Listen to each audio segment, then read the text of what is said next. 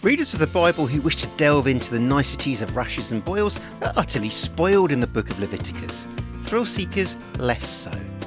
After the brief flurry of activity where two of Aaron's sons are incinerated for deviating from the code set down by God, the book has found its happy place again and is detailing the correct treatment of various bodily ailments. Its dullness makes it interesting, for me at least, and I hope you glean some enjoyment and enlightenment as we drive on through these next chapters.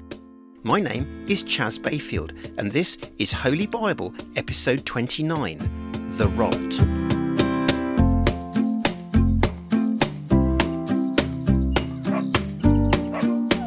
Welcome back if you've been following us, and welcome aboard if you're new. This is the podcast that takes you through the Bible, sticking to the story and leaving you to make up your own mind as to whether you believe it or not. Many believe every word, others will tell you that it's all one big fable. But few go as far as reading it cover to find out for themselves. It has to be a bestseller for a reason, right? Think of this as a journey of discovery, or even self-discovery, though probably not in this episode, which largely concerns itself with disease, mould, and nocturnal emissions. Any Israelite who has a group of conditions loosely labelled leprosy by the Bible needs to show their rash, lump, or shiny spot to a priest. If the hair on the affected area has turned white and the sore appears to be more than skin deep, the affliction is considered to be what the Bible calls a defiling skin disease. If the shiny spot on the skin is white, is only skin deep, and the hair is unaffected, the person must self-isolate for a week. The priest will then examine the afflicted area, and if there's no change, another week's quarantine is prescribed. If the sore is faded, then the priest can be confident that it was just a rash and can pronounce the patient clean. To make the cleanliness official, the patient needs to wash, but if the rash then spreads, the priest must examine it to decide whether the disease is or is not defiling. The priest appears to have a role that doubles as a medic. He is to examine all his unclean patients, and if any of them have white swellings with discoloured hair and the flesh has become raw, the condition is upgraded to a chronic skin disease. There's no need to isolate the person, as they are already secluded thanks to their unclean status. Strangely, if a person is covered head to toe in a rash rather than affected in just one area, they are to be pronounced clean by the priest. This appears counterintuitive. How can a partially leprous person be seen as worse off than a fully leprous one? The answer might be that a body engulfed in a rash or white scales might be seen as a healthy body purging the sickness from within, or, in other words, expelling it through the skin. On the other hand, a body with blemishes and partial rashes is seen as an internal lurgy that the body hasn't yet got a handle on.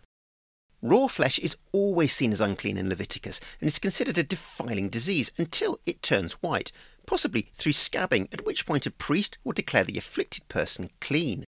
If a boil, ulcer or welt appears to heal but is replaced by more swelling, redness or whitened hair, and it appears to be more than skin deep, the priest must declare the patient unclean. Given that most Hebrews are dark-haired, hair that has turned white is a telltale sign that something is wrong. An absence of white hair and a fading superficial mark on the skin is seen as progress towards complete healing, and the person is simply quarantined for another week when they will be checked again. If the redness is spreading, then the person remains unclean, but if the spot remains unchanged, it should be considered a scar from the boil, and the patient is discharged with a clean bill of health. Burns, facial sores, spots and baldness all come under the priest's remit when deciding who is and is not a public health hazard and or an offence to God.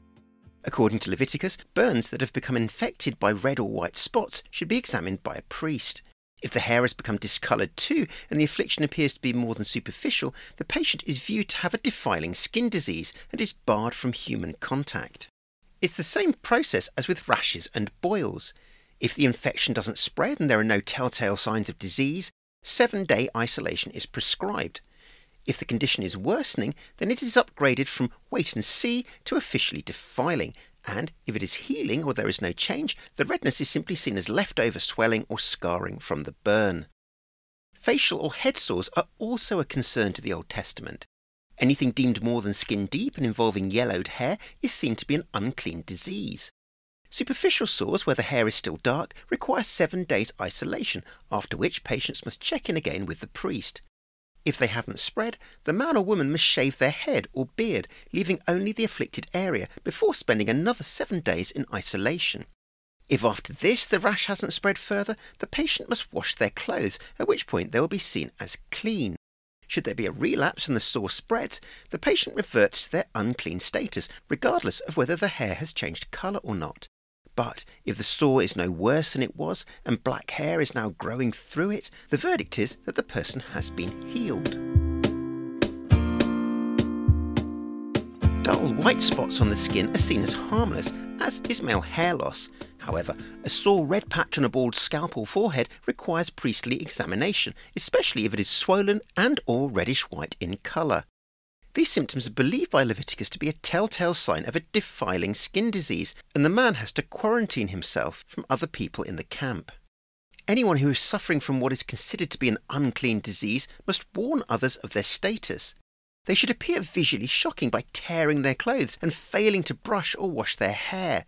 They must cover the lower part of their faces and must cry out, "Unclean! Unclean!" to make sure everyone gets out of their way. For the duration of their isolation, they must also live outside the perimeter of the camp, alone. It's unlikely that the Old Testament writers have an understanding of microbes and the spread of disease, but their isolation of affected people for purposes of ritual cleanliness and their insistence on face covering will have helped prevent the spread of infections dramatically.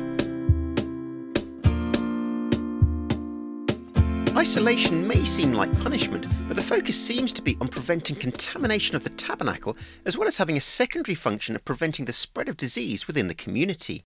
It's important to note that while certain bodily functions and conditions require cleansing, the Bible doesn't consider them sinful. Cleansing is simply the act of making a person physically clean again, not forgiving them. As if things couldn't get any more obscure, it's now Mould's time to find itself in the spotlight. And not just mould singular, moulds. Fabrics do rot, although the ancient Near East might seem a little too hot and dry a place for things to get cold or damp enough for this to happen. However, washing an item then folding it away before it's properly dry can cause mould, and so if any Israelites' linen, cotton, wool or leather develops a green or reddish rot, they are to alert the priest. He should make sure that the item is confiscated and ring-fenced for a week, after which time he should examine it carefully to see whether the problem has spread. If it has, the damage is classed as a persistent defiling mould, and the item must be burned. It has been spoiled by the rot and can't risk contaminating the camp. If the mould has not spread, the offending article should be washed and segregated for another 7 days. If the contaminated patch is no better than before, the item should be burned, as it is still considered unclean. But if the rot has receded or faded, it can be cut out so the fabric or garment is still usable. If the problem reappears, it's clearly something that spreads, and as spreading things are seen as dangerous and uncontrollable, it should be burned. Any item that has had its mould disappear or lessen by washing should be washed one more time, at which point it will be considered clean. It might be hard to see inanimate objects as contaminated, but this kind of human aversion to things which seem dangerously infectious still exists in popular culture. Look no further than the Disney Pixar movie Monsters, Inc., where a child's sock causes panic and lockdown.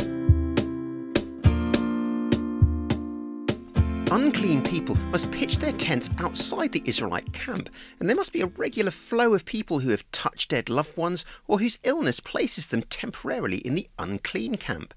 Though the Israelites have taboos and these people are considered unclean, there appears to be no sense of shame. Occasional periods of uncleanness are part of everyday life. The act of cleansing a person who has had a skin disease is an elaborate one and involves dead birds, scarlet thread, and shaving. When they are ready for their checkup after their week of isolation, the priest comes out of the camp to assess their condition. If the person is considered clean, 2 birds are brought along with some cedar wood, scarlet thread, and hyssop, a shrubby plant known for its medicinal qualities. As if casting a spell, the priest kills one of the birds over a clay pot containing fresh water. The hyssop and cedar are tied to the live bird using the red thread, and the whole shebang dipped into the blood and water mix. This crude brush is used to sprinkle the person who, until now, has been excluded from the camp, and after this ritual has been completed 7 times, they are pronounced clean and the live bird released into the wild. The ceremony, however, is far from over. The person must now wash their clothes, shave all their bodily hair, and bathe themselves. Only then will they be considered clean enough to re-enter the camp. This done, they must stay outside their tent for 7 more days. After this semi-isolation, they must shave, wash their clothes and bathe again, and they will be considered clean. They may no longer be an outcast, but there is plenty more to do before they can be fully repatriated. On the 8th day, the cleansed party must bring 2 unblemished male lambs and 1 female lamb, as well as 11 pounds of finest flour mixed with olive oil, along with 10 fluid ounces of pure oil. The priest is to take the person and their sacrificial gifts to the entrance to the tabernacle. Here he must take one of the lambs, which he offers as a guilt offering. All physical sickness in Old Testament times is seen as punishment for wrongdoing. The olive oil is waved towards the holiest part of the tabernacle where God is believed to live, after which the priest kills the lamb. Along with the animal destined to be sacrificed as a sin offering, this lamb is seen as food for the priests. But before Israel's holy men can enjoy their meal, they must take the guilt lamb and dab its blood on the right earlobe, right thumb, and right big toe of the person being cleansed. The priest must then pour some of the oil into his left hand, then sprinkle it with his finger 7 times towards God, before dabbing it on the person's earlobe, thumb, and big toe. The rest of the oil is poured onto the person's head, and they can now be considered guilt-free. The second lamb should be slaughtered as a sin offering, and, to close the deal on the cleansing, the priest then takes the third lamb and sacrifices it on the altar as a burnt offering, along with the flour. Again, Leviticus believes that no one should be barred from being cleansed for financial reasons, and if 3 lambs are unaffordable, 1 lamb, a couple of birds and some oil are also acceptable. The lamb should be waved at God, along with 3.5 pounds of flour mixed with oil. The same process is followed, with the lamb ending up as the guilt offering, while the 2 birds constitute the sin offering and burnt offering. Only the anointing of priests in the Bible seems as involved, and like the priests, the ceremony appears to be taking someone whose human failings make them ungodly and corrupt and bringing them back to a state of holiness.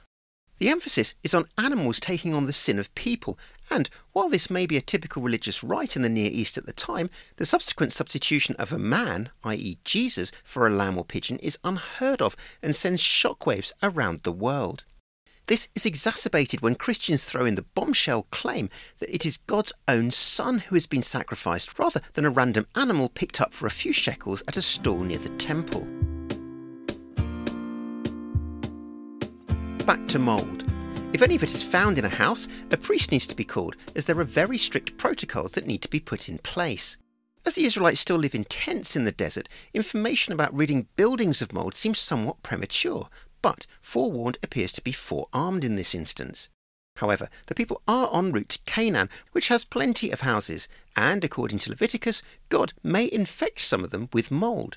Why he would choose to do this, readers are not told, but the underlying sentiment is that people are ultimately imperfect and fallible, and that diseases, moulds, rots, and other biological attacks come as a result of this.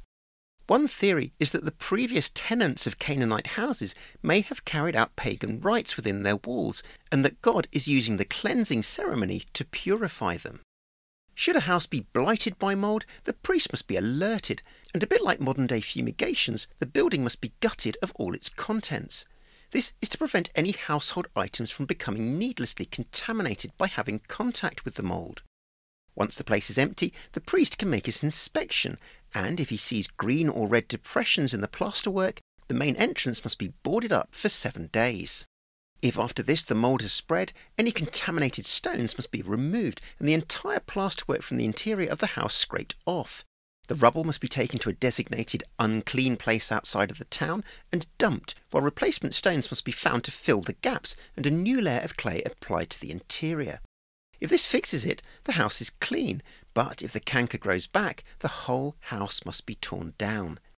Readers are told that it is suffering a persistent defiling mould, and that the timbers and stones must be dumped out of town where they can no longer harm other buildings.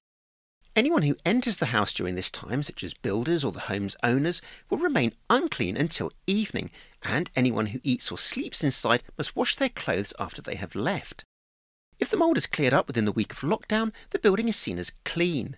However, a similar ritual to when people with skin diseases are declared clean must still be performed to make the cleansing official.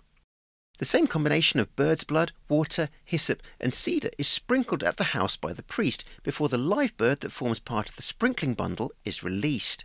The house is now considered to have had its sin taken away, and the evicted tenants can move back in. Leviticus now turns a little Viticus as it launches into some rules about sperm, blood and other bodily fluids. Any man with what the Bible calls an unusual bodily discharge is seen as automatically unclean, regardless of whether the discharge is blocked or keeps flowing.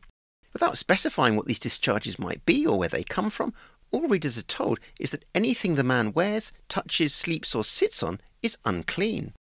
Anyone who touches the man, his bed or sits where he has been sitting must wash themselves and their clothes. Even then, they will still be unclean until evening. If the man with a discharge spits on anyone, or if he touches them without washing his hands first, they remain unclean until evening and should wash their clothes and bathe thoroughly. Clay pots which the man has touched while discharging must be smashed, while wooden ones need to be rinsed. Once the problem stops, the man must wait 7 days, wash his clothes, bathe in clean water, and bring 2 doves or young pigeons to the tabernacle to hand to a priest. One of these is for a general burnt offering to demonstrate to God that he is worthy of worship, while the other is for a sin offering. The dead bird is seen to take away the man's wrongdoing and leave him blameless and spiritually spotless before God. A man who suffers from an emission of semen must wash himself and any affected clothing and remains unclean until the following evening.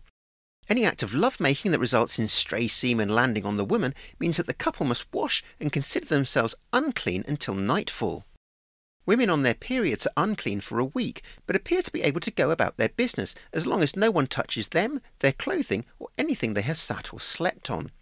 Anyone who accidentally comes into contact with something worn, sat or slept on by a menstruating woman, or who makes physical contact with her, must wash their clothes and themselves and will remain unclean until evening.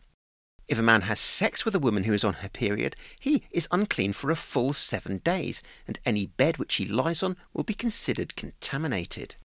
If a woman doesn't stop bleeding after a week, as in the case of the New Testament sufferer who touches Jesus' cloak while he's surrounded by a large crowd, she remains unclean until the bleeding eventually stops. This life-limiting condition means that neither she nor any bed or seat she sleeps or sits on can be touched by anyone else. If they do touch these by accident or design, they must wash themselves and their clothes and are forbidden to interact with the rest of the camp until nightfall. The cleansing process is then the same as for the man with a bodily discharge. On the 8th day after the problem stops, 2 birds are to be taken to the priests for a sacrifice, and life can continue as usual.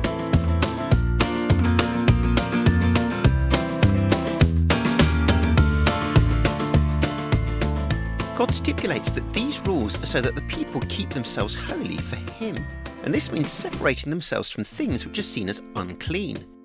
He tells Moses that his hope is for no one to die in the camp in an unclean state, as this is his home too, and though it never makes it as a quote in the Bible, the sense is that in these early days in the desert, cleanliness is most certainly next to godliness. It should be noted that the Bible isn't against bodily discharges, but in the same way that people today rarely go to the loo without washing their hands and might balk at eating in the same room as a lavatory, the ancients need codes put in place to ensure that acceptable standards of cleanliness are upheld in the camp.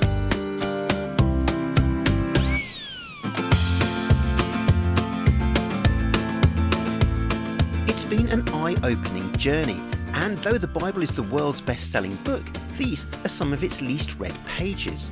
Few people spend as long on them as you have just done, so congratulations. If nothing else, you have something to talk about at your next social get-together. From now on, Leviticus enters what can loosely be described as its controversial phase. These are the chapters that have many liberal-minded people shaking their heads and dismissing the Bible as outdated, prejudiced, and, yes, dangerous. All that is next. Holy Bible is written and produced by me, Chas Bayfield, with music by Michael Old and John Hawkins Music. Cover art is by Lisa Goff. Please do follow us on Twitter and Facebook, or send any feedback to contact@holybible.com. And if you like what you hear, please leave a 5-star review wherever you're listening to this podcast.